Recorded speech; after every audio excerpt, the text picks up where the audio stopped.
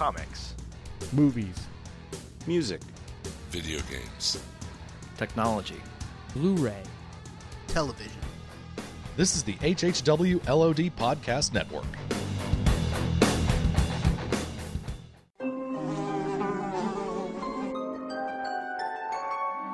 The world we know is gone. No Facebook, no Twitter, no smartphones, no podcasts. In a world ruled by the dead, we are finally forced to start living.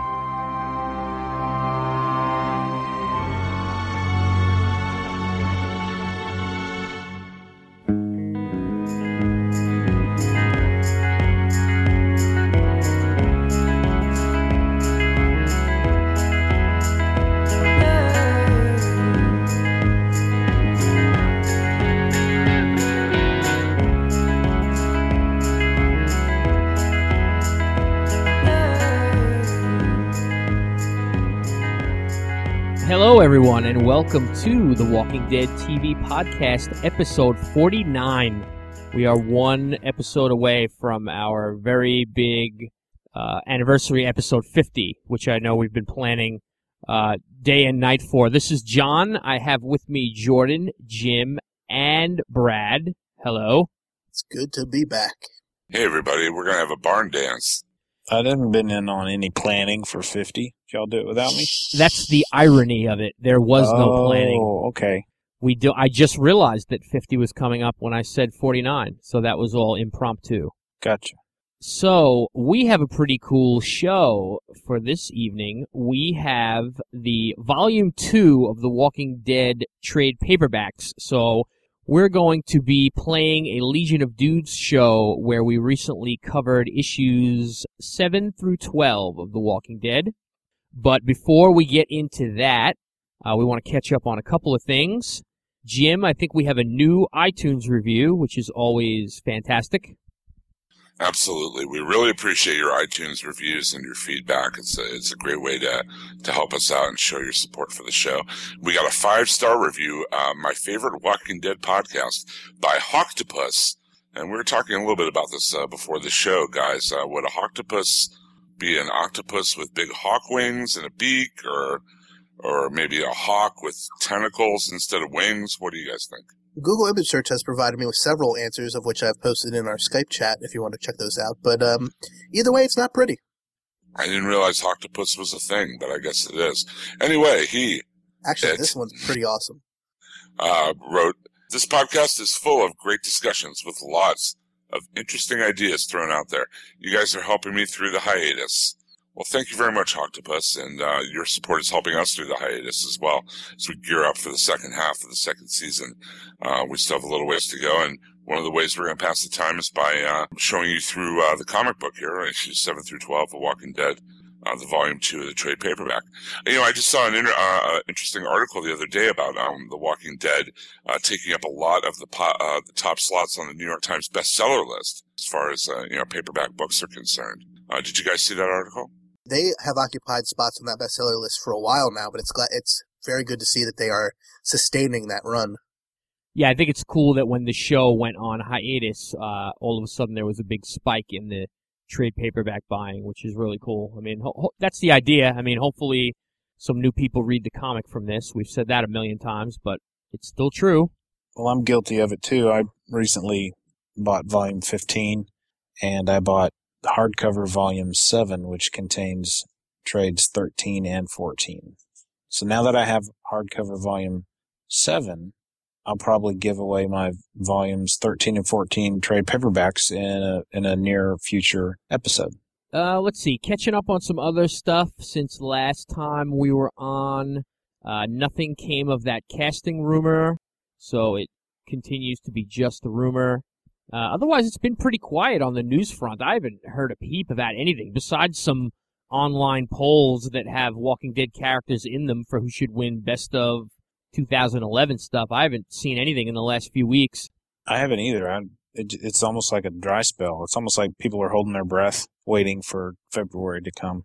It'll be interesting. Pittsburgh Comic-Con will be going on right in the middle of the second half of the second season. And there are rumors that we will be seeing cast members there. So I'll keep everybody posted on that. Hopefully we get some interviews. Very cool. And one thing that we did have come our way since the last time we recorded was a voicemail. And I think Brad is going to play that for us, aren't you, Brad? Yes, sir. Here we go. Hey, guys. My name's Brett. I've been a longtime fan of the comics. I'm loving the TV show, and your podcast is great. I love listening to the discussion, your analysis, and your comparison to the comics without giving too much away for those people who haven't read it, so keep up the good work. Well, seeing as how you've got the whole off-season to delve into some deeper topics, I wanted to introduce a topic for discussion. Andrea, actually. So since the beginning of Season 2, she's been taking a lot of flack from people, and I have to admit, I agree that she hasn't been especially likable lately, and she's made more than her fair share of dumb decisions. But when you start to think about her motivation, it actually starts to make a lot of sense. So back in Season 1, she was basically just being protected. So Shane, Morales, Rick, Dale, Glenn, those guys were the protectors. I don't mean it in like a sexist way. It's just, they knew how to use guns. And, Amy, Andrea, Carol, the kids, Ed even, Lori, they were just sort of being protected, and that was just mostly because they didn't have the training to protect themselves.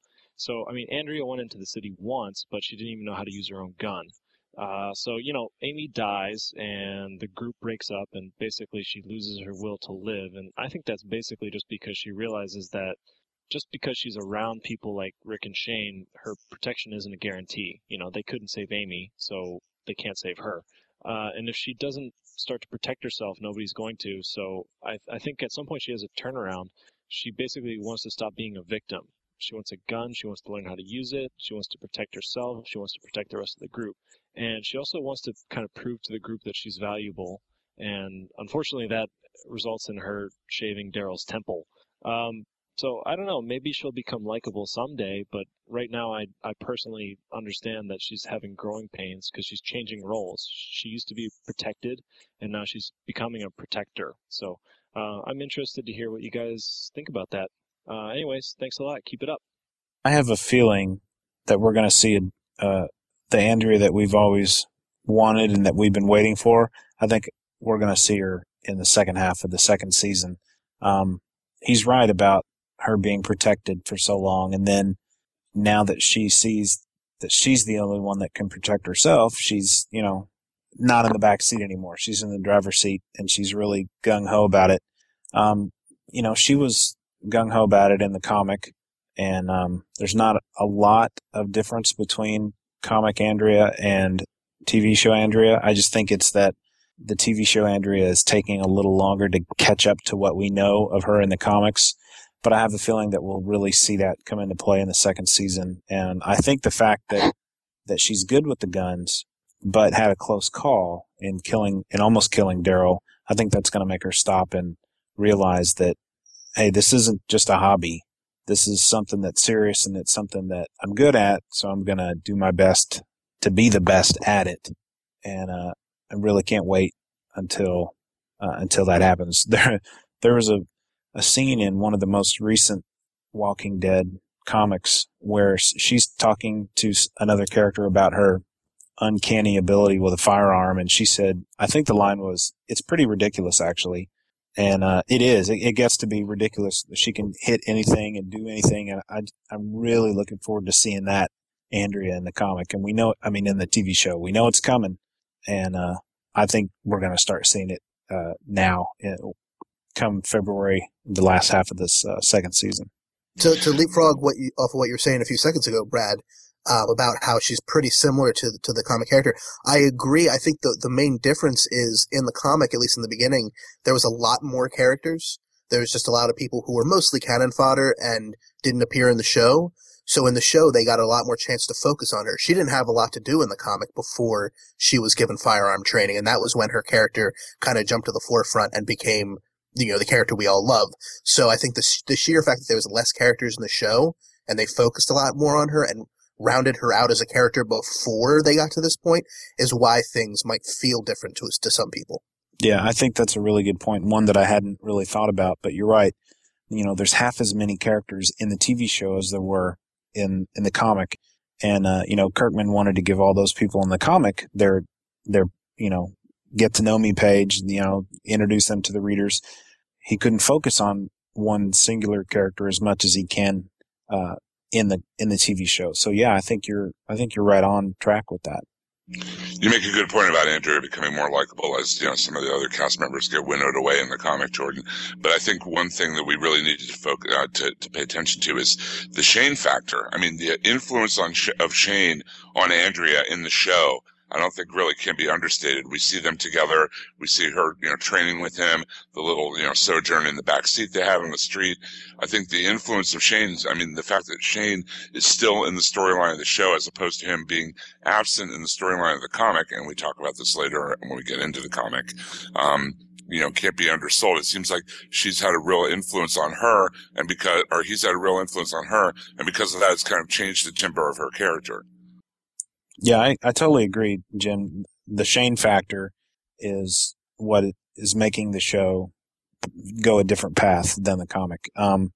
If I might geek out a moment, I try to think of The Empire Strikes Back and Return of the Jedi and what those two movies would be like if Obi-Wan Kenobi hadn't died.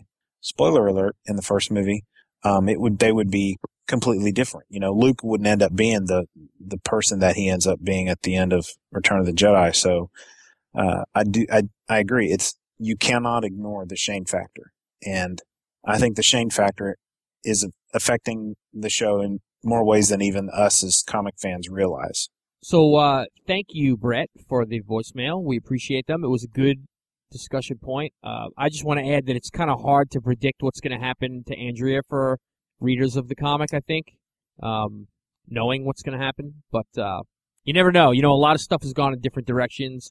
Seems like the writing is on the wall that she will go the way of the comic, which is cool. We really need a strong female character, in my opinion. I don't think it's us being chauvinist. I think the female characters have been weak so far. I think even a lot of female listeners to our show and viewers of The Walking Dead have made that comment as well. So it's definitely something we need in the program. Well, and we all know, and I think the listeners have figured it out now if they've never read the book. Once Michonne gets here, that's not going to be an issue anymore. It's going to be one of the strongest female characters you've ever seen since Ripley from the Alien movies. Mm-hmm. One other thing Brett brought up that we should comment on is he commented on lack of spoilers.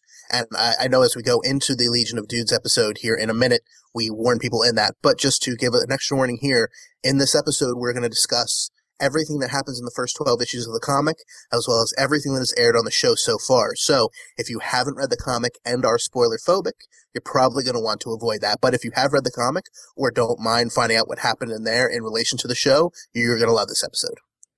I think it would be safe to say that if you are trying to avoid television show spoilers but you have been keeping up with the Walking Dead TV podcast episode by episode, and I'm not trying to dissuade people from listening to the Legion of Dudes episode, but I'm saying if you feel like you might miss something, I would, TV wise, I think it's safe to say that you covered it TV wise just as much as if you, and certainly not any more than we on this particular podcast have already discussed season 2. So, and I guess what I'm saying is beware. If you listen to this, what follows, you will be spoiled about certain things. So I guess I'm just trying to cover our butts again, But that's a one-time thing. It's not going to be, we're not changing the way we handle spoilers in the future. It's just for this episode, listeners. Yeah, and I think, it's a shame. People will probably skip it, but there's a lot of good comparison here with what we've seen in season 2 so far. It follows it pretty closely. And yeah, there will be things that you'll be spoiled about. And I'd say the very end is probably the part that would really spoil you. And I think plus, I think we mentioned how Shane's fate was different in complete detail. So yeah, we've been harping on the fact that Shane is dead is not the spoiler, but it's how he was killed.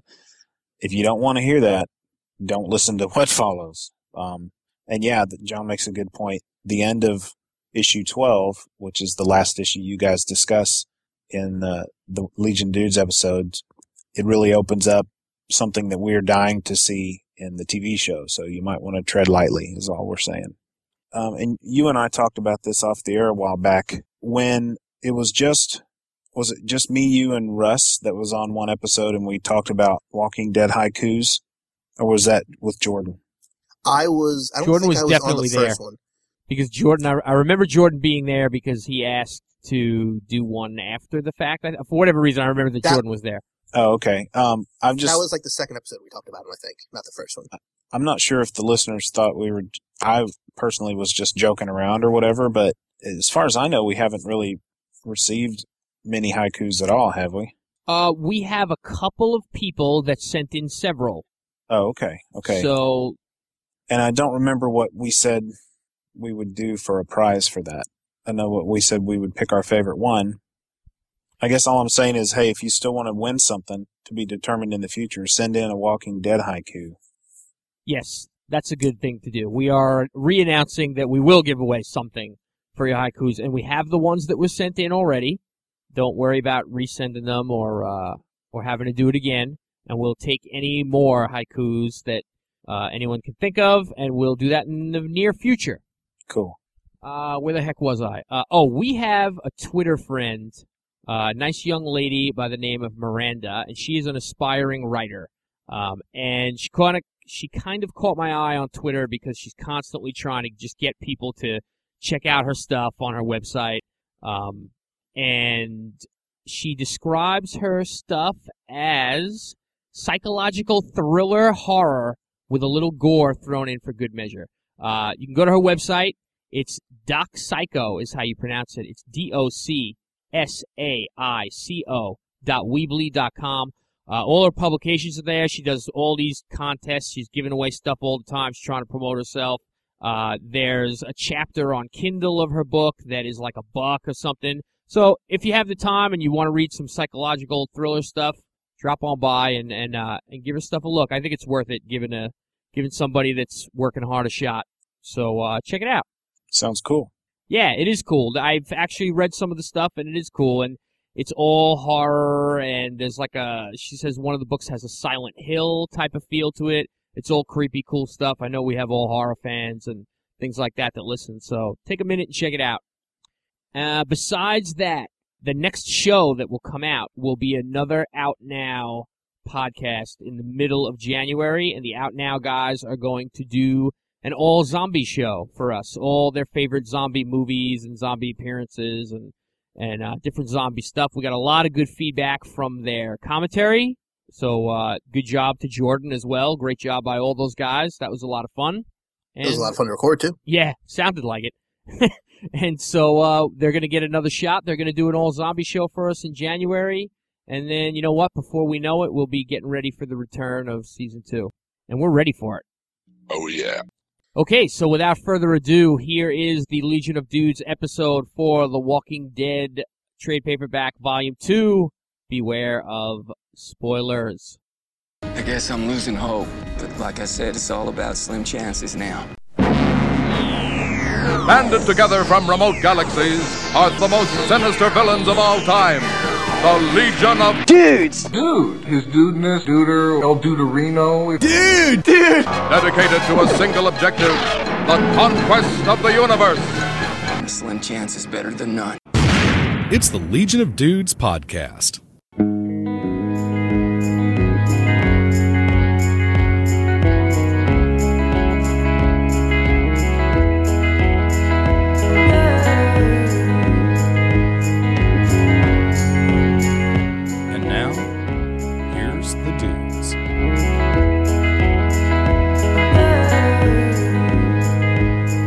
Welcome, everybody, to episode 172 of the Legion of Dudes. I'm Jordan from Jersey, and I'm joined tonight by Mr. Johnny M. and Jim Dietz. How you guys doing tonight? Good. Just swell. More Walking Dead.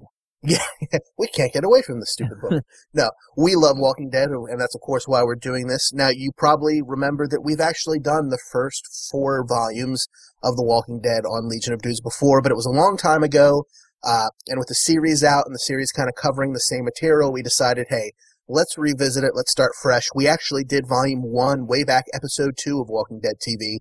And this episode, we're going to be discussing volume 2, and this episode is going to be released not only as an LOD episode, but also as a very special bonus Walking Dead TV episode. So hopefully we got some new listeners on this, and we want to warn you right off the bat that why at Walking Dead TV we do not spoil, except for some minor exceptions that we've thought long and hard about before we do. This episode will be spoiling everything that happens in the first 12 issues of The Walking Dead, the comic book, and everything that has happened up until and including episode 7 of season 2 of The Walking Dead TV show. So all of that is fair game. We will be discussing all of it. And if you don't want to hear those, well, then we'll talk to you next week. But if you do want to hear it, we hope you would join us for this awesome ride through Volume 2 of The Walking Dead comic. Yeah, this is a pretty cool 6 issues now that season 2 is halfway done, because there's a lot of scenes and scenarios taken from it, and a lot of things that are similar and a lot of things that are different and kind of mixed up. So it should be fun to compare and contrast the two. Yeah, it will be interesting rereading this again in light of what's happened on the show. Absolutely. Definitely. So before we get to that, I believe we have a sponsor. Discount Comic Book Service, dcbservice.com. If you are interested in this or any of the other Walking Dead comics, trades, hardcovers, or, like John and I, the compendium that I will be reading from tonight, which is the first 48 issues of The Walking Dead comic, then where you would like to go is dcbservice.com, because they have the lowest prices, the biggest discounts, and the best service. And if you use the code WD8, you get an extra 8% off your first order, or if you haven't ordered from them in a year or more, that order as well. So if you are enjoying what you're reading and hearing today on The Walking Dead Volume 2 trade paperback episode that we're doing, check out DCB Service, and you can find it there super cheap, along with all of your other Walking Dead goodies, paraphernalia, tomes, and whatnot. And since we are also releasing this show on Legion of Dudes, I just want to mention a quick few other things that DCBS has alerted me to going on this month. The new DC 52 number 6 issues are being solicited. You can get them all in a bundle for 50% off. So if you're going to buy all those 52 new issues out from DC, this is the way to do it. Also, all DC and Marvel trade paperbacks are an extra 5% off this month, bringing their discount to 45% off. So throw our WD8 code in there if it's your first order, and now you're over 50% off, which is great. Also, big one, 75% off on the Winter Soldier #1. The new Brubaker, I believe it is, is that Hitch art? No, that's not Hitch. That is, it could be Hitch or Epting. I'm not sure, but it's a Brubaker Winter Soldier #1. Also, Garth Ennis Ninjettes #1, which is pretty funny. They are female ninja assassins spinning out of the Jennifer Blood series from Dynamite. So that's Garth Ennis Ninjettes, Winter Soldier #1, both 75% off. So we're going to get started with issue 7 of The Walking Dead. And I should mention that while Jim and John are using the compendium, I'm actually using a trade paperback of Volume 2. But not only is it a trade of Volume 2, it's a very special one, because it's signed by Robert Kirkman and Chris Hardwick. And this very copy that I'm reading from tonight, tomorrow or the next day, or as soon as I can get to the post office, will be sent to our listener Brandy L., also known as Fisty LaRue, who won it from Walking Dead TV. So if you're an LOD listener and not listening to WD TV, we've got tons of great contests on there too. Don't forget to check it out. So issue number 7 starts with our first, and as far as we can remember, only major flashback of the series. And not only is it a flashback, it's also our introduction to Charlie Adler's art in the series. Before this, it was Tony Moore who did all the series. And this was the first time Adler showed up, but Adler has done every issue since number 7. So he's the artist most people will think of when they think of The Walking Dead. Yeah, I think even more so than a lot of the big plot. I mean, there are a lot of big plot points in this arc, obviously. But in my mind, this is really when, the tone shifted from Moore to Adler's art, and Adler really kind of made the story more his own. It just really... the shading he uses, the penciling, the way he draws the faces, really, I mean, it's the way we think of The Walking Dead, at least I do anyway, when I think of the comics. This is really where, in my mind, Adler came into his own on The Walking Dead for sure, these first few issues. So the flashback takes place on the road outside of Atlanta with Laurie and Shane, and you can see Atlanta in the background. It's very reminiscent of the flashback we had just a few episodes ago in the show, except you don't have the napalming, you just have them discussing the city, and we actually get a bit of a timeline.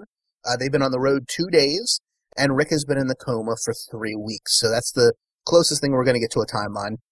They discuss the fact that everyone's pretty much dead. Laurie's parents are dead, everyone she knows is dead, they have nobody but each other. Carl's asleep in the car, and they kind of fall down and have a very similar love scene to actually episode 2 of the series, with them grasping their hands like that. Yeah, I was shocked that again, I haven't reread this in a while, and I was shocked that I didn't remember this when watching that last season's episode where they kind of go through the same motions with the hands interlocking, and I was actually looking to see if they did anything with the wedding rings, because I believe in this scene is where Laurie hid her wedding ring, or they both kind of stared at it for a second on the television show. Yeah, she takes it off and kind of sets it to the side.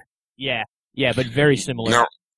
Now, roughly, do you think this is about the same amount of time that passed in the TV show, with Rick being in the coma for as long as he is in the comic, or do you think maybe that there was a longer? Well, period of I would time say there? it's roughly the same amount of time until that flashback we got in season 2, episode 4, whatever it was.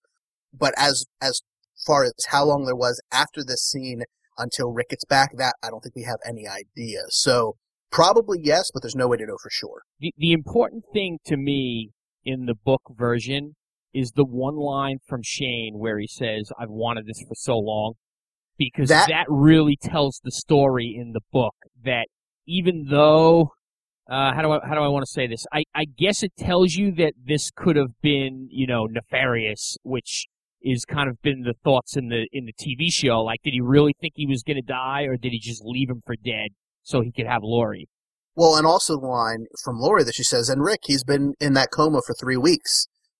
So they don't know that he's dead. They just know that they left him. There's been no Shane going back and saying, "Oh, he's dead." As far as she's concerned, there is a chance he is still alive. Right. So there's a little bit more muddiness on both sides of this equation. Yeah, and I mean, Shane certainly doesn't mean when he says, "I've waited for this so long," he certainly doesn't mean in the last 3 weeks that we've been waiting for Rick to wake up. I mean, he's obviously had his eye on Laurie for a longer period of time. Right. So we cut from that flashback back to the present day, and we can see that the whole gang is in front of a grave that is clearly Shane's. It's a cross, and it's got his baseball cap, his police baseball cap, hanging from one of the arms. And I guess we should catch everybody up on who is in the camp at this point. Of course, we have Rick, Carl, and Laurie. We have Dale and Andrea. We have Glenn. We have Carol and Sophia. Remember, her husband was never in the book series. He was only in the show. And we have two characters pictured here, but 4 characters total who are not in the show at all. That is Alan, his wife Donna, and their twin sons Ben and Billy. Their defining characteristics, well, the kids is that they're twins. Alan doesn't really have one yet, although he will by the end of this volume. And Donna is overbearing and religious. That's about it. She gets in everybody's business. A little bit similar to a little bit of a combination of the way Dale and Herschel act in the TV show. Yeah, I'd agree with that. She's always disapproving of something. That's a fair assessment, yeah. But so, you have quite a few panels of them standing in front of the grave. Everybody walks off except for Laurie, who needs a few seconds, and then she spits on the grave and says, "You son of a bitch." We get this nice panel work here too, with the full page of Shane's grave or whatnot, and Adler really, it really adds gravitas to the moment, but by using that kind of like start panel layout with the simple cross and everything. Also, it can't be overstated the difference in the comic and the show of Shane's being alive and dead. I think the main factor that's made the show different from the book is the fact that Shane is still alive, and all the things that have spun out of that in his relationships with the rest of the group. Absolutely. And it should be mentioned, well, 2 things. One, Carl in this version is about maybe 6 or 7. He's much younger than he is in the TV show, which is important for the next spoiler I'm about to drop. This is the big one, guys. This is how Shane died, and it is important to discuss this volume. So, this is your last warning. Shane died because he pulled a gun on Rick, just like he did in the show, in the woods, where Dale saw him. But this time, Carl shoots Shane. Carl shoots and kills Shane with the revolver that he's gotten recently in the show. So Carl is the one who killed Shane. That is your major spoiler. Yeah, it's amazing when you think about how the show has gone so differently and everything. And the show's done such a great job of setting up that kind of father-son proxy relationship between Shane and Carl. Carl oftentimes goes to Shane if he wants Shane to talk his dad into something. And Shane was the one who was there when his dad was in the coma in the hospital. So it's going to be really interesting if and when they ever go down that same path in the show, now that they've laid a lot more foundation for how hard of an act that will be for Carl. So Rick has a conversation with Alan about, hey, I never thought, this would happen. I never thought Shane would be dead so fast. I never thought Shane would do what he did, etc. And then our next scene, we have a scene between Rick and Dale, which for me took on a lot more meaning now after we've seen Dale in the show, just where he stops Rick and he says, I think Shane was in love with your wife. And I think there was more going on there, and I think you should be aware of this. Yep, something else I forgot. Again, this is so important, but it's such a small piece of the book series while it's such a huge part of the television show because Shane's still alive. So a lot of these small details that happen on a page or a panel in one issue, you could totally forget about in the scope of the 90-plus issues that the book is now. Right. I appreciate how they kept Dale as perceptive as he is, though. I mean, he seems to be like I say in the Walking Dead TV show, he's the watcher. He's always keeping an eye on everything, and you definitely see that here in the comic as well with him, being perceptive as to what was going on there with Shane and Laurie. And also inserting himself into situations that are not necessarily his business. Like, there was no reason for him to tell Rick this. It's over and done with, none of his business, etc. But that'll come up later in this issue, or not this issue, but this series of issues as well. But Dale also tells Rick that, hey, Andrew's been keeping track of the days, and if she's not wrong, tomorrow's Christmas. And Rick this is where Rick gets angry, not where I think Shane was in love with your wife, but don't tell anyone it's Christmas. We're going to skip Christmas this year. He doesn't want to upset the kids. Oh, you could decorate a walker and, cover him with tinsel and put an angel on top of his head. Is this where he tells him that we trusted Shane as our leader because he was a cop and we think it should be you now, or am I getting ahead of myself? More or less, yeah. We were ready to move camp, Rick. Let's just say Shane called the shots because he was a cop. I'm an old man, Glenn's a kid. Alan, well, he's not leadership material. We needed someone to look up to make us feel safe, especially the women. I talked to everyone earlier, and now we think that someone is you. So there you have it. Yeah, it's thrown at him more in the show, or he puts it more on himself, I think. I don't remember any sort of formal making of Rick the leader, which makes sense because Shane is still around. So right. So Carl's asleep in his tent, and Rick goes and talks to him and says, look, I know a lot of this stuff went down with Shane. If you ever want to talk about it, you let me know. And Carl says he understands. So they all pile all the gasoline into the RV. They all pile themselves into the RV, and they decide it's time to hit the road through the snow. Because we should mention that, unlike the show, a lot more time has passed now. It's already winter. Snow's covering everything. They're all bundled up in coats and hats. And it's a very different feel from the endless summertime of the TV show. It's Christmas. Yeah, that's true. Yeah, well, yeah, I guess I did already say that. So that night, or some night soon after, they're driving down the road, and they get out for a few minutes to just stretch their legs, when 3 people come up to them, and they think it's zombies. Rick says, look around, see how many there are. We don't want to get surrounded. But very quickly, they hear a whoa, whoa, whoa, hold your fire. And we're introduced to 3 brand new characters. This is Tyrese, a large black man with a claw hammer strapped to his leg in a pair of carpenter jeans, his daughter Julie, and her boyfriend Chris. And they say they're sorry that they snuck up on him. Yes, the very famous Tyrese, who, if you're like a member of, message boards or Facebook groups or Twitter and you only watch the TV show, this is the Tyrese that everybody's been talking about, begging for, saying T-Dog is him, saying he will find Sophia, amongst many other scenarios. Yes, this is indeed Tyrese. He and his family, or his daughter and her boyfriend, have not eaten for several days, so Rick and the group invite them to spend the night under their protection and eat some of their food.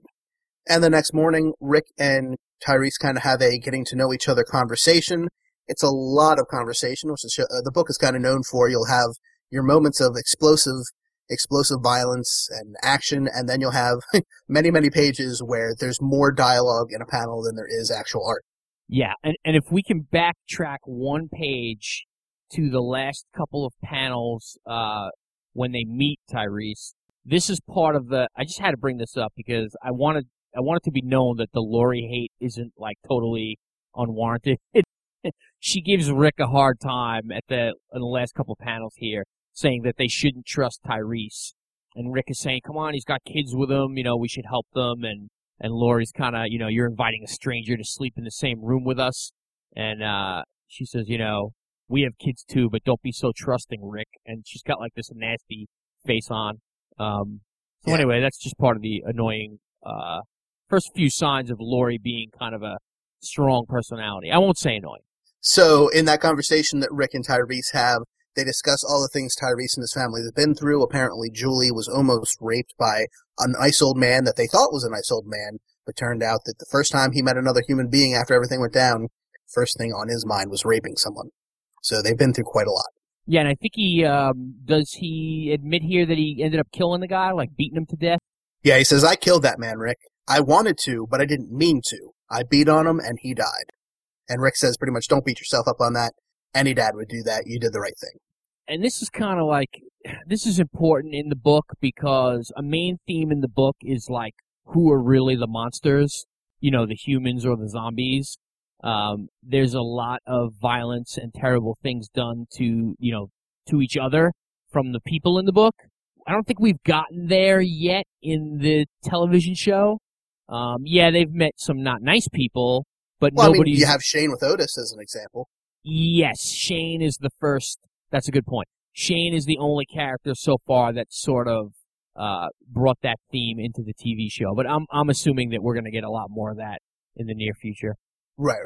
Or maybe even with Ed a little bit. Ed was a pretty terrible guy, but he is gone now. Yes. So they're having this conversation. They discuss where they went to, all the different things they've seen. When they see two walkers coming up in the distance, so Rick pulls out his hatchet. So to our caller on WDTV in the past show, or was it a call or an email? I don't remember, but who was upset that Rick didn't have a hatchet yet, and we didn't really remember when Rick got the hatchet. Apparently, he already has it now. Yep, and they're concerned with making noise, which is another thing that we've been talking about that they haven't really. They've been firing a lot of guns off in the TV show, and in the book it's a constant theme that you can't, you gotta, not only are you conserving ammo, you're staying quiet. Right. And so Rick grabs the hatchet, Tyrese grabs his trusty hammer, and they go to town on the two approaching zombies. Yeah, it's beautiful how you can go, like you said, Jordan, from double-page splash of constant dialogue to like double-page splash of just zombies taking blunt and sharp weapons to the head. And just all the sound effects, fox, black, thunk. So they go back on the road, they find cars in the way, and they get help from Tyrese to move the cars so they can actually get through on the road, and so they're very happy to have him around. And we can see that Carol, yes, the same Carol from the show, is starting to develop some feelings for Tyrese, and they're very clearly mutual. Yeah, what a different Carol, huh? Yeah, she's much more forward. But I mean, that's one of the things with the show. We got the chance to see her relationship with her husband, and it made her a much more three-dimensional character. Here, all she really is Tyrese's love interest. In the show, you know a lot more about her, how she feels, how she acts, and it's probably more interesting, I think, in the show too. Yeah, and I would say that she's probably portrayed as younger and maybe more feminine in the book. A little bit. And we also see, as they sit around the campfire eating that night, that as Tyrese makes another pass at Carol, that Glenn seems to be a little bit miffed at this. So Rick looks around and he notices that Laurie is walking away, so he goes to talk to her. She turns around and she tells him, Rick, everything's not okay. I'm pregnant. Yep, and that's how Robert Kirkman ends issues of the Walking Dead comic book. Yes. I was going to say, if you decide to read the comic after seeing the show, be prepared for a little bit of a cliffhanger at the end of each and every issue. Do you think Glenn was upset because he had some feelings for Carol? Or do you think it's just the Glenn loneliness, he wants It's somebody... a little bit of both. He goes into it in like issue 10 or 11, just briefly with Maggie. But yeah, he definitely had at least a crush on Carol. Because again, she did seem a little bit younger in the book. Even though he mentions that she was old for him, but still, there's not exactly a lot of choices around. So Rick and Laurie come back to the group, and she tells the entire group that she's pregnant. And I believe it's Alan says, I don't know what to say. So Rick tells him, congratulations, has worked for years. No, in the show, she hasn't told everyone, right? Only Glenn and Rick and Shane know so far, and Dale. Right, but yeah, I mean, but still, that's more than half the camp at this point. At least of their immediate group, not counting Herschel's family and stuff. So, again, Dale comes up to Rick and says, you know what we were talking about the other day with Rick and Lori? So she's pregnant. You think it could be his? And Rick immediately tells him to drop it. And Dale doesn't drop it. He comes back with, hey, you've only been with us a little over a month. Think of the timing. And Rick blows up at him and says, not another damn word. I like the shading they put on Rick's face here, too, to give him a little bit more of a menacing air than before. We saw him at the campfire with the worm. You know, we're going to have a baby. Now he's showing Dale the other side of his temper, you know. Yeah, Right. Adler does a great job with negative space. You know, like at nighttime, he basically colors the whole panel black, and then, you know, the snowflakes are actually not colored in, so you get your white specks and stuff. And he does the same with like the shadowing on the faces, like it's more all black, and then, you know, just the eyeball in the shadow will not be colored in. So it's sort of like a negative space type of feel. And this is another example of maybe Dale being a little bit more of a busybody than I remembered in the book. Yeah, I don't remember it. I actually give them credit now. He's more like I thought in the TV show. He's more like the book than I remember. It's just like, why the hell would you bring this up? It's not your business. Clearly he's already thinking about it. Just let sleeping dogs lie. Do you think Glenn is a little younger in the book? I get the I know Maggie's younger because they specifically mentioned that she's 19 in the book and she's 22 in the show. Just because the beard isn't white, really. You know, like the beard's maybe... Oh, you said Dale. I thought you said Glenn. Maybe. I think it might just be that Jeffrey DeMunn is probably older than the character in the book, but that's the actor that they wanted. You know what I mean? Also, the beard is shorter. It looks more like a little bit more than stubble, but a little less than a beard. Yeah. I always thought of Dale as being maybe mid-40s, early 50s in the book, but DeMunn's clearly older than that. Right. And they also aged Andrea up in the show as well. She's much younger in the book. So the next day, they're driving along. They're driving past deserted, burned-out buildings. There's nothing for them there.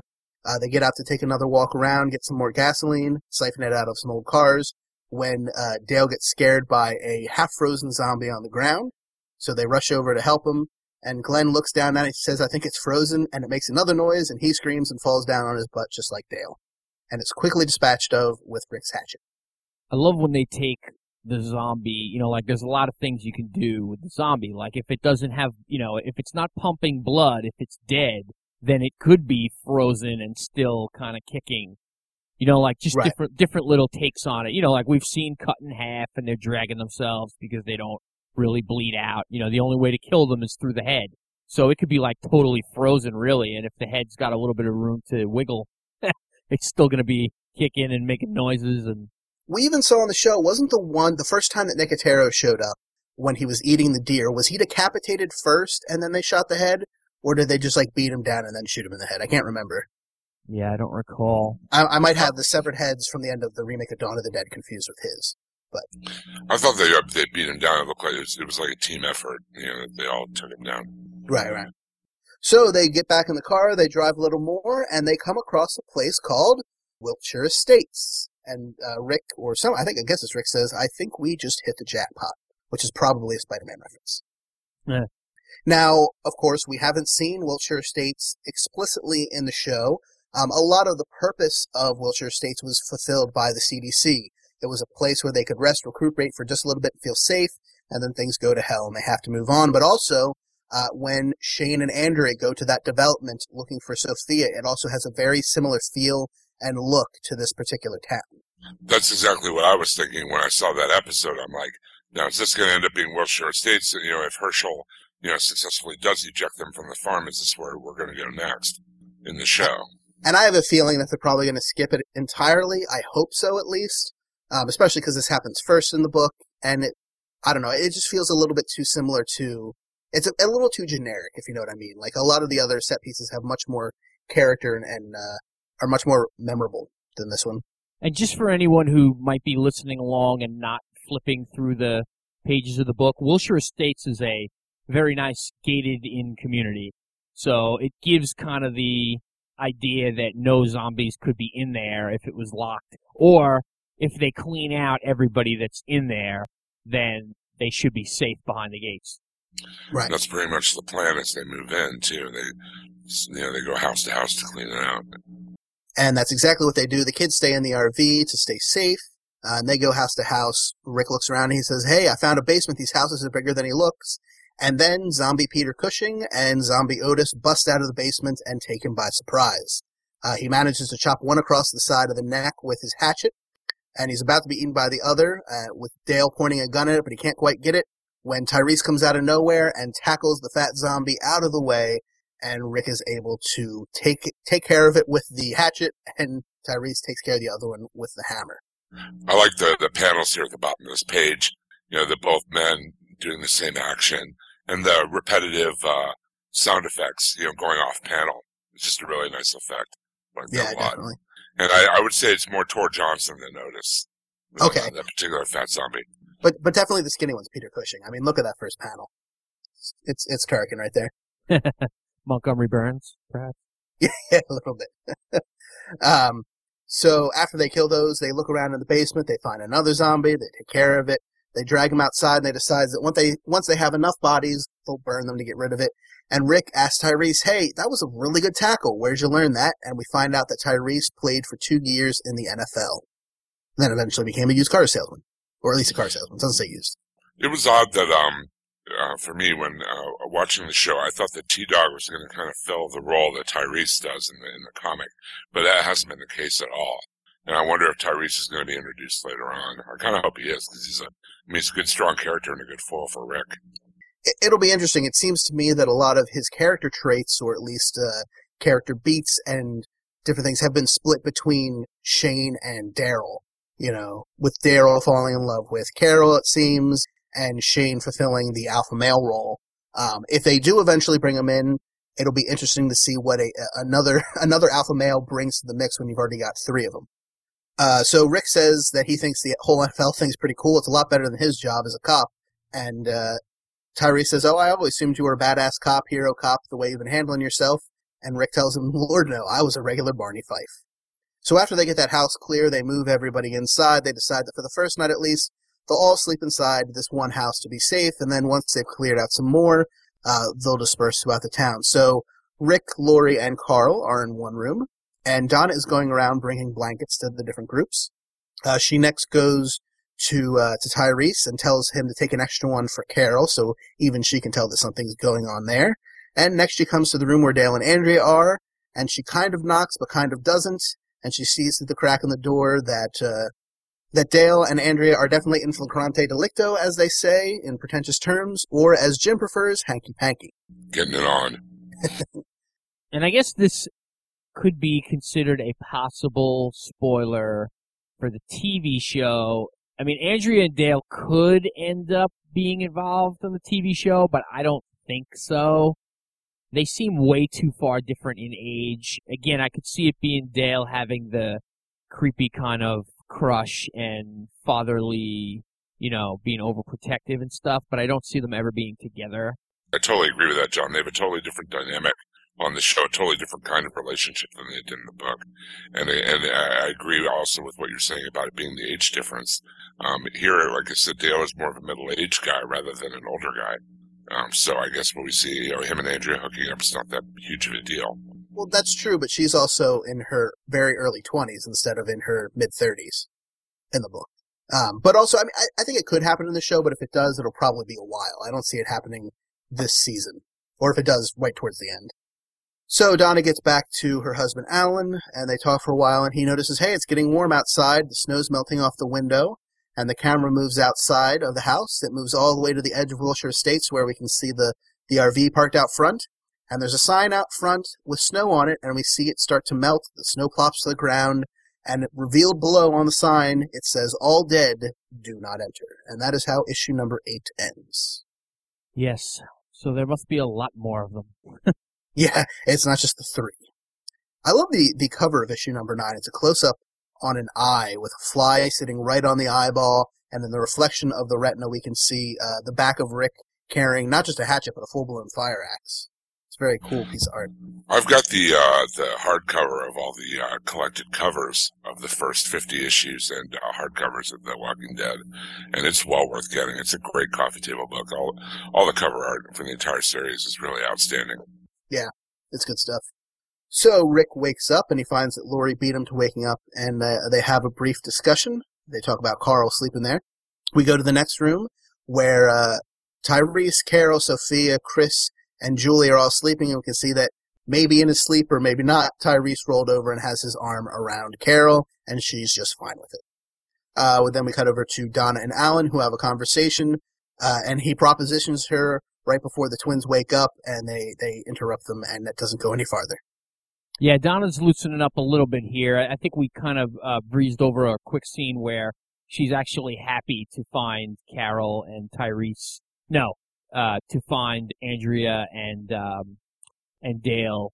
Which is weird considering how disapproving she was of the same exact pairing just a little bit earlier. Right, and she tries to kind of explain it that she's just happy to see people happy for once, and I think Alan says something like the Ice Queen melteth or something like that. So they're acknowledging that, she's a pain in the neck and she's lightening up a little bit here. Right. Hey, lighten up. It's the apocalypse, baby. Loosen up. Come on.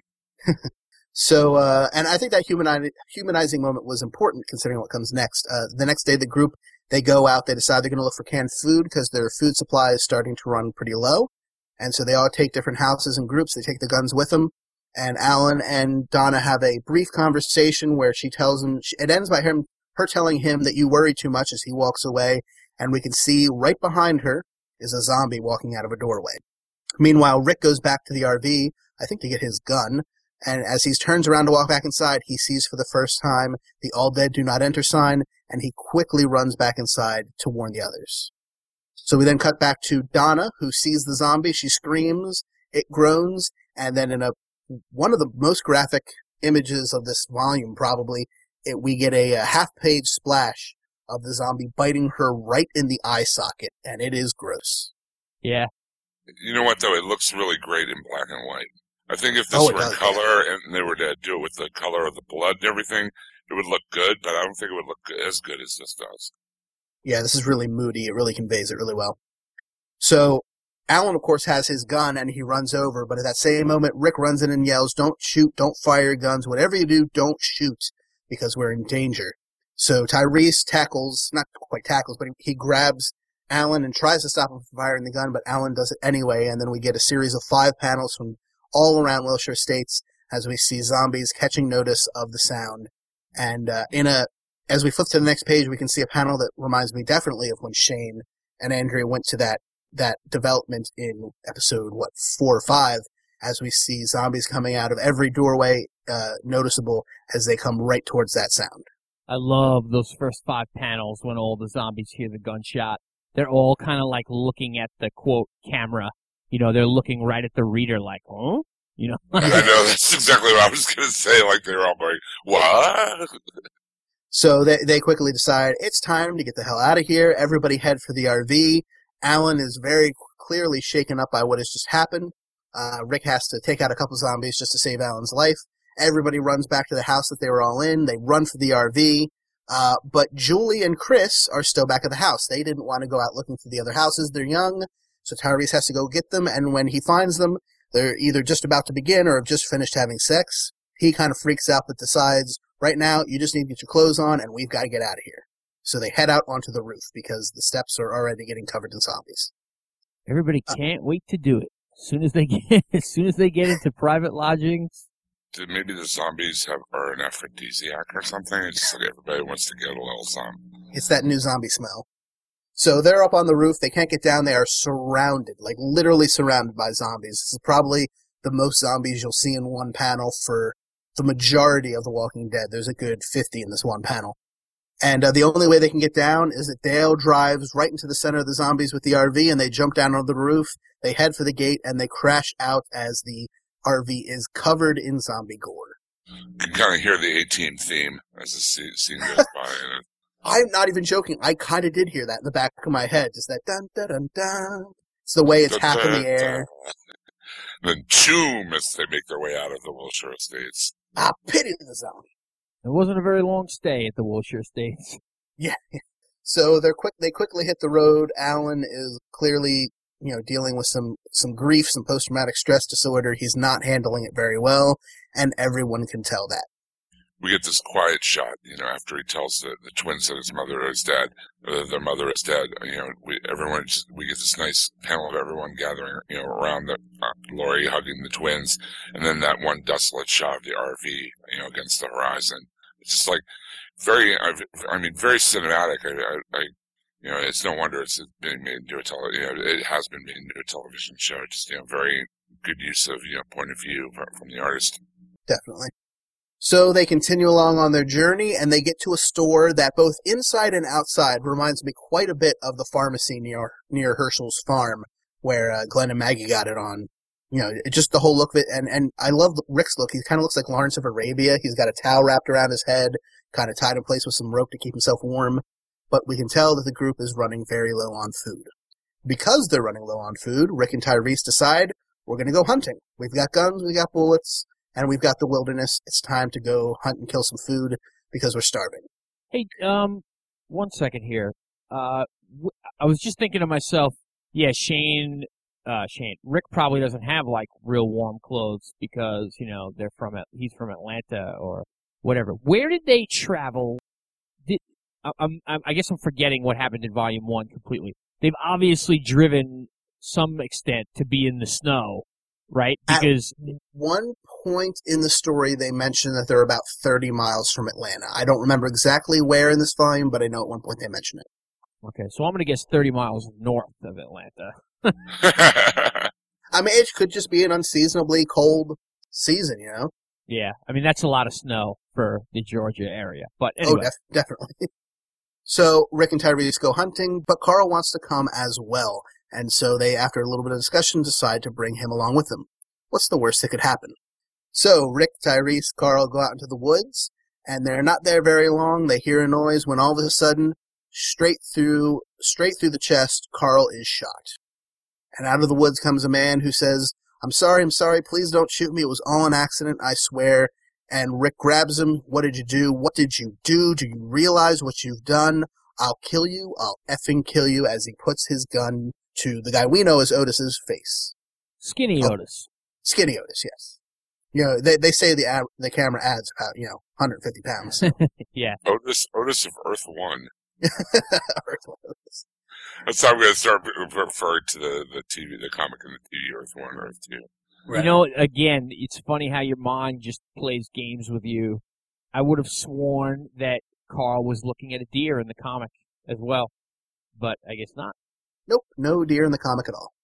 And no Sophia missing at this point. Sophia is absolutely fine. Starving to death, but aside from that, she's fine. So Rick, at the issue 10 begins with Tyrese yelling, Rick, stop, don't do it. He's still breathing, Rick. Carl isn't dead. And Rick quickly drops Otis and rushes back over to his son. So in a scene that we didn't get in the show, it just kind of cut from the shooting to them running through the woods towards the farmhouse. We get Otis, describing, hey, I live and work with this guy, Herschel. He can help. His son got shot in the foot. He patched him up good. This is where we need to go. And so they do. Meanwhile, Tyrese goes back to the group to let them know what happened, and they hit the road as fast as they can. We see Herschel's farm for the first time. It's actually an overhead shot, and at least the homestead portion seems a little bit smaller in the book than in the show. It's maybe 4 acres fenced in with some fields around it, but it definitely feels more claustrophobic than the one we saw on the show. Yeah, the one in the show seemed very open. This, especially with this aerial shot establishing, it seems very closed in. Usually on the show, if a walker approaches, they're not blocked from it at all, but they could see it coming from a long way away because it's such an open field. And I remember there was even that one shot where Herschel and Rick are talking. They look out over the expanse and just, open rolling field. Here, especially, like I said, with the use of this aerial shot, we see the confined nature of the farmhouse and the barn. So Herschel comes out and they explain to him the situation, and he starts patching up Carl, and we see Rick is got a blood-covered shirt, and he's very dazed. It's very reminiscent of the scene, almost identical in the show, except the first person to get to him is Laurie instead of Shane. Herschel comes out and says he's got him patched up. There's a lot of bleeding, but he might pull through. We'll see. And then he introduces our group to his group. We have Herschel. We have his eldest daughter, Lacey. A guy with a ponytail who's his son, Arnold. His daughter, Maggie. His youngest son, Billy. And Rachel and Susie, who are the youngest. So a slightly bigger family in the book than in the show, although it's kind of hard to tell in the show because there always seems to be another kid running around. And here, this is Otis and his girlfriend, Patricia. Yep, very clearly stated. And who's the son in the show that keeps like volunteering with Rick's group to do stuff? That is not Herschel's son. That is the boyfriend of one of his daughters. So I would guess there seems to be, the family's changed around a little bit. Instead of the youngest son, Billy, there's a girl around that age, and Jimmy is her boyfriend. And there's no Lacey, as far as I can tell in the show. There's no Arnold, and there might be one younger girl than the one who's got the boyfriend, but I'm not entirely sure. Gotcha. If I had one, I know it's kind of a minor complaint, but it's a major complaint for me, is you never really see how many people are in that farm, and it wouldn't take that long to explain it. But regardless. Well, they're already trying to sell an ensemble cast. Maybe they thought it would be too confusing to add all these other characters. I agree, but also, if you're going to have them, you might as well explain who they are. Plus, it's zombie fodder. But, like I said, regardless. Rick and Lori sit by Carl's bed, and they have a discussion about his fate, and it's in an interesting twist on what we saw on the show. Here, Rick says, if only Carl could sleep until this was all over, to which Lori says, geez, Rick, we don't want him to be in a coma. What a terrible thing to say. So we have a little bit of a role reversal there. More pain in the neck, Lori. Well, I mean, when Lori said her piece, saying what Rick is saying, people beat up on her on the TV show, and now she's saying the opposite, saying he's the one saying it, and she's saying, don't say that, it's terrible. So she can't win. No, she definitely can't. So Otis is sitting outside where he was either chopping wood or he's at least sitting where they chop wood, and Tyrese comes to talk to him. And, he apologizes again. He says, I wouldn't hurt a fly, which is, I think, a line we heard directly from Herschel on the show, where he discusses Otis. And Tyrese mentions that they just came from this neighborhood that was overrun by zombies. And Otis's neighborhood, well, that must have been Wilshire Estates. Patricia and I were there when all this started. Everyone in the area who couldn't make it to Atlanta decided to hole up there. It was a disaster. We didn't have no protection. Once them things come in, we had no way of stopping them. Patricia and I barely made it out alive. Ben and Billy, the twins, are out throwing snowballs at each other in the fields, and Alan's watching them. And Andrea comes over and tries to talk to him and says, look, you need to think of your kids. I can tell you're really depressed, but you need to get a hold of yourself. And he yells at her, my wife just died. He's not interested in listening. No. Yeah, Alan's kind of whiny at this point. I mean, considering he has, two young boys that, need him, and he needs to, everybody's lost people, friends, family, loved ones. I mean, I don't know why he feels like he is any different than anyone else. I guess because he just lost her, or I don't know. Yeah, it's a little unclear. But so Rick and Lori are sleeping, and Herschel comes to tell him your son's awake, so they rush in. And the first thing Carl wants to know is, where's my hat? Because, of course, in the show, we saw it was after he woke up that he got the hat, but in the book, he got the hat and his six-shooter much, much earlier. And in the show, it's where's Sophia? That's true, yeah. That is true. But, of course, after he doesn't meet Tyrese, but he talks to Tyrese. Tyrese gives him his hat back. They talk about there's going to be some new people. And then, who comes in but Sophia, who wanted to see Carl. She runs over and she asks him, did it hurt? He says, I don't know. I don't remember. I think so. I bet I'm going to have a big scar. She says, cool. Scars are sexy. Sexy? You don't even know what that means. Neither do you. Well, so I'm not the one who tried to say it. And she kisses him on the cheek, to which he replies, you gross. A scene we will kind of unfortunately never get to see in the show. No, if Sophia kisses Carl now, we're going to put Carl down too. But seeing as that's how pretty much the one scene of Sophia I remember from the whole book series, it's not a major loss. Anyway, Lori and Dale have a conversation. Again, Dale sticking his nose where it doesn't belong, and he pretty much says to her, if the baby Shane's, never tell Rick, despite the fact that he's the one who tried to put the thought in Rick's head that it could be Shane's in the first place. And then he tells her Timmy's ready. Yeah, that's kind of strange. He's a strange Dale is character. a busybody. Yep. So we have our big dinner scene, somewhat reminiscent of the one in the show, although, of course, Otis is still alive. There's no Shane. Again, Tyrese makes a pass at Carol, and we can see that Glenn is more than a little upset about that. But then we cut outside where Maggie, who is sitting across from him, has a discussion with him, and she brings it up. She says, you clearly have something for her. And he says, before Tyrese came, I guess I had my eyes on Carol. She's a bit older than me, but I liked her. I guess I'm just a little pissed I never made my move. They have a little bit more of a discussion about sex and how the fact that he wanted to have a little bit more before he died. And she tells him straight out, I'll sleep with you. If that's what you're in for, I'll sleep with you. But that's not how she says it. It's not the exact She phrase. uses the adult F-bomb that we can't use. Fornicate.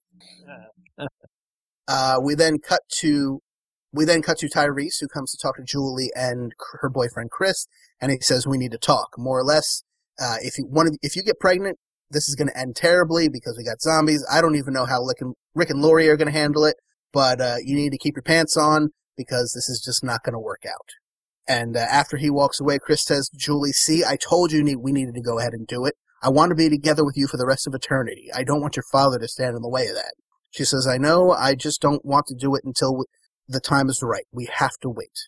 And he says, fine, Julie, we'll play it your way, but I don't want to wait forever. So something is clearly up with those two. And two characters that aren't even in the television show at all, right? Not yet, no, yeah. So Rick and Herschel are having a conversation, looking in on the horses in the field. It's somewhat similar to ones they've had in the show, but only similar. And they talk about kind of where they've come from. And Herschel says to Rick, you're welcome to enjoy the farm while Carl heals. You can stay out here. You've got your RV. We don't have a lot of room inside, but you can use some of our food, etc. And Rick brings up the barn. He says, what about the barn? You think we could move into that place? Most of us are pretty sick of cramming into the RV. And in this version, Herschel is much more forthcoming. He says, the barn? You don't want to go in there. Trust me. That's where we keep our dead ones. And that ends issue number 10. Crazy Herschel zombie barn. Yeah, it's much more clear here, too. Not that they didn't clear it up in the show, because they did, but right off the bat, it's where we keep our dead ones. So you know right off the bat that all his family and friends that end up going, that's what he's doing with them. Right. And so we pick up on issue 11, and Rick says, dead ones? What do you mean the dead ones? And Herschel quickly explains exactly why he's keeping them in there. We don't know, these things could be healed tomorrow, and, if you're killing them, because Rick tells him, he says, killing them? You've just been killing them? And Rick says they're putting them out of their misery. It's, like you said, it's framed a lot differently, but it's the same argument that's from the TV show. You have Herschel saying, they can be cured, they're, it's a disease, and Rick is just like, we've been putting them down. It's a little different, but basically the same argument. Yeah, there's no real religious bent to Herschel in the book, which I actually think even though I'm not huge on that subject myself in real life, I think it worked better in the show where you gave him a little bit more of a basis for his beliefs more than just, well, I think they could wake up tomorrow. And of course we learn that, his son is in there, his son Sean, not his stepson like in the show, but his son. And we also learn that his wife, I don't know if it was right here, but his wife died several years earlier. Yeah, I think he mentions that in the first part of the conversation with Rick, which is actually the last issue. Okay. So they kind of argue, and he says to Rick, get your hands off me. What do you mean it's not my son in there? What made you such an expert? I don't know about you, but the zombies around here didn't come with an effing instruction manual. And it's Tyrese who's the one who pulls Rick back and says, Rick, we're guests here, man. We aren't making the rules. Just stop this. So Rick was filling much more of a Shane role in this particular conversation. Yeah, and I think you can track that back. I mean, already in this volume, he's yelling at Dale for bringing up Christmas. He's yelling at Dale for bringing up Shane and Lori. He's about to kill Otis when Otis shoots Carl. He's blowing up here at Herschel. It's just this is the different Rick that we've been talking about on the Walking Dead TV show that we really haven't seen this Rick in the television show. Right. Yeah, it almost seems like some of the more proactive aspects of Rick have ended up in Shane's character. And Tyrese gets to play the voice of reason. I'd agree with that, and it makes sense because you wouldn't have to, I think on the television show, they want the opposite. Rick's the nice guy, Shane's the bad guy. Whereas, to have Rick be this way, they'd be the same character. Because I don't think you could ever have Shane be the good guy just because of how it all started. But right. We learn there are 14 zombies total inside the barn, mostly just friends and family, neighbors that they'd gone to their house to see if there's any food left, and they found their zombified neighbors, so they brought them there to keep them safe. That night, Rick has a conversation. I'm sorry. No problem. I wanted to make too is that the people that they have in the barn in the comic are people that they know. I mean, like I said, his son, his family, and then his friends and neighbors. In the show, it's just random people that ended up caught in that one sand pile or whatever. Well, it was a little bit of a mix. He does mention that there's also a couple that have wandered onto the property. So, but it's still kind of a mix. Rick has a conversation with Alan that night and, says, are you doing that okay? You'll get through this, man. Don't worry. We also see Glenn and Maggie kind of sneaking away to get the groove thing on. The next day, Rick comes over to talk to Herschel and kind of just, apologize for his outburst the day before. He says, I didn't mean to jump on you like that. I've just been a little edgy since Carl got shot, and I was way out of line.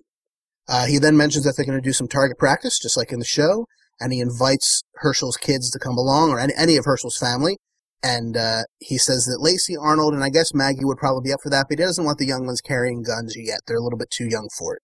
So again, quite a big difference between this Herschel and the Herschel of the show. Yeah, the Herschel of the show is vehemently anti any of the guns. Yeah, anyone, not just for the kids. He still relents eventually, but, it's begrudgingly. Again, Andrea tries to talk to Alan and try to talk to him and make him lighten up and kind of deal with things, and he again tells her to leave him alone. Rick has a conversation with Tyrese and Carol where he mentions that Sophia's in there with Carl, and he says, I swear, a few more years and we're going to have to keep an eye on those two. They're getting along a little too well for their age. Yeah, that's funny. I thought was funny, but again, something we'll never see in the show, at least not with that particular character. No. So on the next page, the group is at their target practice. Glenn is helping Maggie fire the gun, and they all have some fun shooting at cans. And then Herschel runs up and says, stop shooting right now. The direction you're shooting is towards the Thompson house, and you're going to be shooting right through their house. And then when they eventually come back, their house is going to be destroyed, and I can't allow that. So he's basically got no clue. Yeah. It's very delusional. And then a zombie in shorts, a Hawaiian shirt, and flip-flops comes walking up towards the fence. I just want to say that that's how all the zombies look in Dead Island. Yeah, pretty much. And this one does not have a left arm. He looks like he has several bullet holes in the chest. So clearly someone did not learn that you have to shoot him in the head. So Rick is going to shoot him, and Herschel says, I can't let you do that. We're going to put him into the barn just like the others. And instead of using the kind of stray dog handling wires on the end of a stick, Herschel puts on some gloves and he grabs this one by the head and by the shoulder, and he manhandles it over to the barn. I love that one panel of Herschel holding him, and you just get a gub out of the zombie. Yeah. So he brings it over to the barn. He flips open the latch, and there's a zombie right there at the door that kind of pushes it open. He gets knocked back. And he falls on his back, and there are all the zombies who come towards him. And I'm a little unclear why, but it looks like Arnold and somebody else are up in the loft of the barn at the same moment, and they yell down. I'm a little confused as to the logistics of this. But regardless... That's where Patricia fed them from the show. Maybe that's what they were in the middle of doing. Maybe, but it was just a little weird, like, why are they in there? I didn't understand what was happening. But so Arnold, the one with the ponytail, jumps down to help his dad. And he butts one of the zombies out of the way, but another one grabs him and bites him right across the neck. Some of the group heads for the house to stay safe, while the others come to attack the zombies. And Herschel's trying to reason with zombie Sean inside. He says, he's your brother, Sean. Don't do this. You've got to remember. The zombies also grab, I guess this is Lacey, the older daughter, and they rip her to shreds. And eventually Herschel finally grabs a gun, and he shoots one, says, I'm sorry, Sean. Probably Shaun of the Dead reference, shoots another, says, I'm sorry, Arnold, and then he just finally tells the whole group, I'm sorry, and he puts a gun to his head, and only after Rick kind of swipes the gun away does he stop contemplating suicide immediately. I love the one panel of, like, the 4 zombies. It's an overhead shot eating Lacey, I guess it is. It reminds me of that shot with the horse. Yeah. On the next page, they're having a funeral for Sean, Lacey, and Arnold, although I guess Sean was already more dead. But Herschel, with tears in his eyes, looks at Rick and says, you were right. So on the last page of issue 11, Chris and Julie come over to Tyrese and say, hey, Dad, Mr. Grimes never took our guns back after target practice, and we didn't want you to get mad at us for still having them, so we're giving them to you. And Tyrese says, look, you know what? Just hold on to them. You'll be safer with them, and I don't want you to see them out unless it's an emergency. Keep them holstered at all times. And so they say, okay, they walk away, and Chris says to Julie, finally, I thought the bastard would never let us have the guns. It's going to be so much easier now. And she says, yes, we'll do it as soon as the time is right. I love you, Chris. And he says, I love you too. So the plot thickens within. Yeah, I sort of remember, like, the first reference they make to these two wanting to do something, I guess because Tyrese comes in and they're having sex, or about to, I should say, that I thought Chris was just being a jerk and was talking about doing it, meaning wanting to do it with her. But clearly there's something else going on there. And this was kind of like the aha moment, like, uh-oh, what do these guns have to do with it? So it is very an interesting little, again, end of an issue. And issue 12, the final issue we'll be going over tonight, opens with Rick and Lori and Carl waking up, and Carl starts to talk, but she immediately encounters some morning sickness, and she runs for the bathroom, to which Carl says, Mom throwing up again? Rick says yes, and he says, oh. We then cut to Maggie's room, where Maggie and Glenn are snuggled away in bed, when Herschel opens the door and quickly freaks out and starts yelling at them. And Maggie says she was just upset about Lacey. She's never slept alone in the room before. She needed someone to keep her company. And that she loves him. And that she's 19, so she's 3 years younger than in the show. And Herschel wears long johns. Just fun fact. I could see something like this happening before the TV show group leaves the farm. Oh, yeah. Oh, yeah. Hopefully we don't have to see that actor in long johns, so. Yeah. So a lot of the rest of the group is out in the barn, and they're cleaning it up, kind of cleaning it from some of the zombie filth, when they decide, you know what? This isn't going to work. Rick says, damn it, this is stupid. We're cleaning this place up so we can live in it. We're going to live in a barn for the rest of our lives. And he says, I'm going to find Herschel. So he goes to Herschel, who is brushing a horse, and he says, Herschel, you got a minute? Look, I know it's not the best time to bring this up with what happened yesterday, but you've got more room in the house now. We're not going to sleep in the barn forever. It's pointless. Why don't you let us in the house? There's plenty of extra room. And Herschel says, absolutely not. You're welcome here while your boy heals. When he's done, you go. You're not moving in here. You're not taking my son's room. No. So this is kind of how it ended up. They started this way on the TV show with Herschel, and in here it's kind of the result of how things went bad. Right.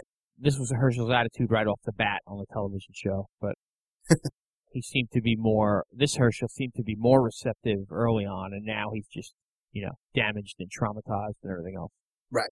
So Tyrese and Carol are talking, and they talk about how, things are actually looking a little bit up, and Carol says, yeah, knock on wood or something. I'm serious. You never know what's going to happen next. And in the background, we can see Chris and Julie both packing pistols.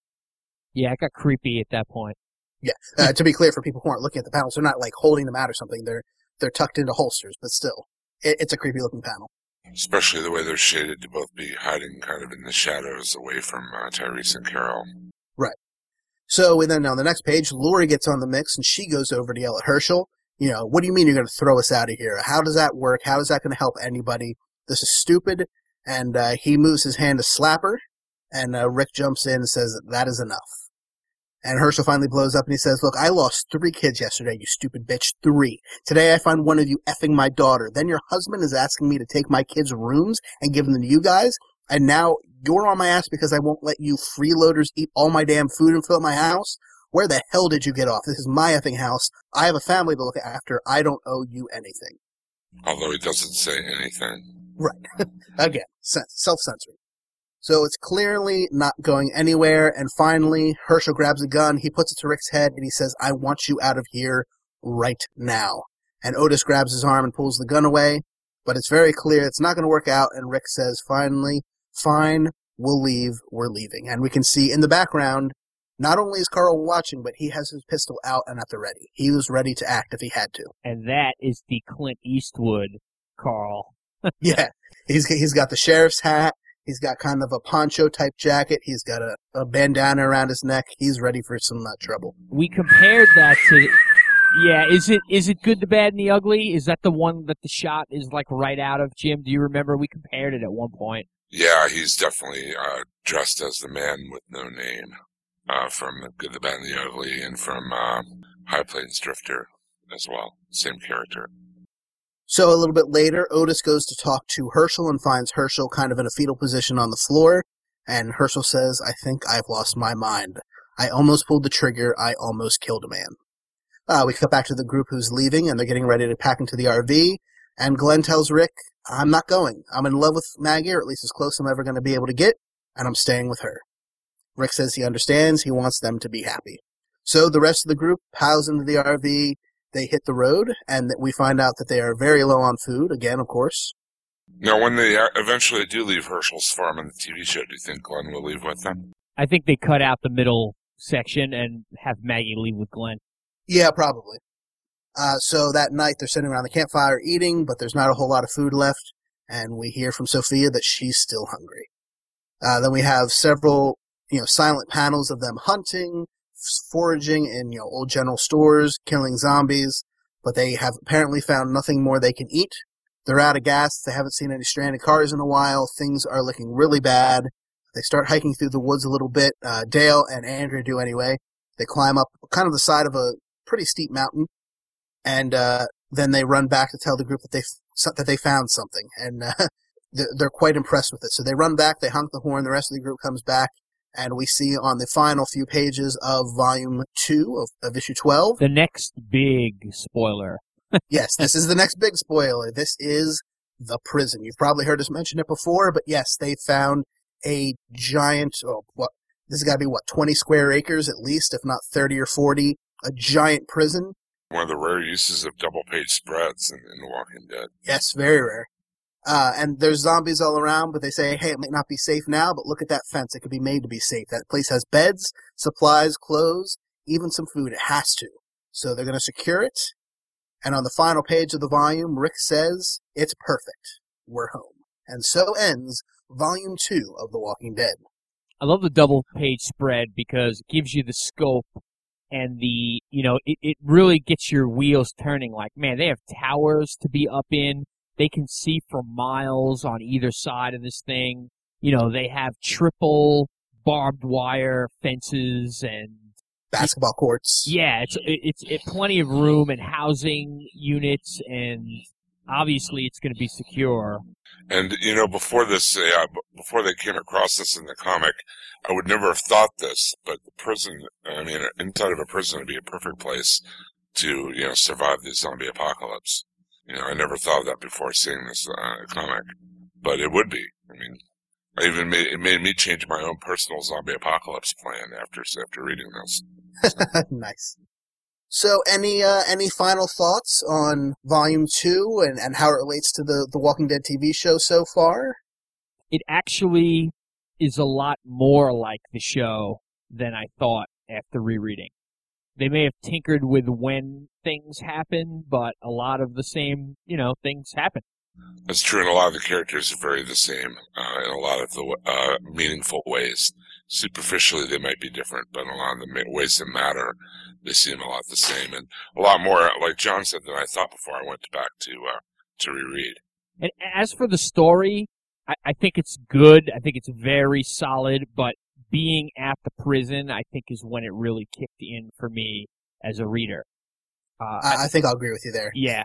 Volumes 3, 4, 5, 6, that's where things really start to get, I don't want to say they start to get good, but where they really start to get to the points where, the points where you talk about for years to come, where, did you get to this issue yet? Did you see where that happened? All those things happen kind of starting in the next few volumes. Right. It's been, there's definitely been some surprises so far, but it's been pretty straightforward. Every once in a while a zombie will come out and bite somebody that you weren't expecting, but it's been pretty straightforward. Now in the prison, it gets crazy.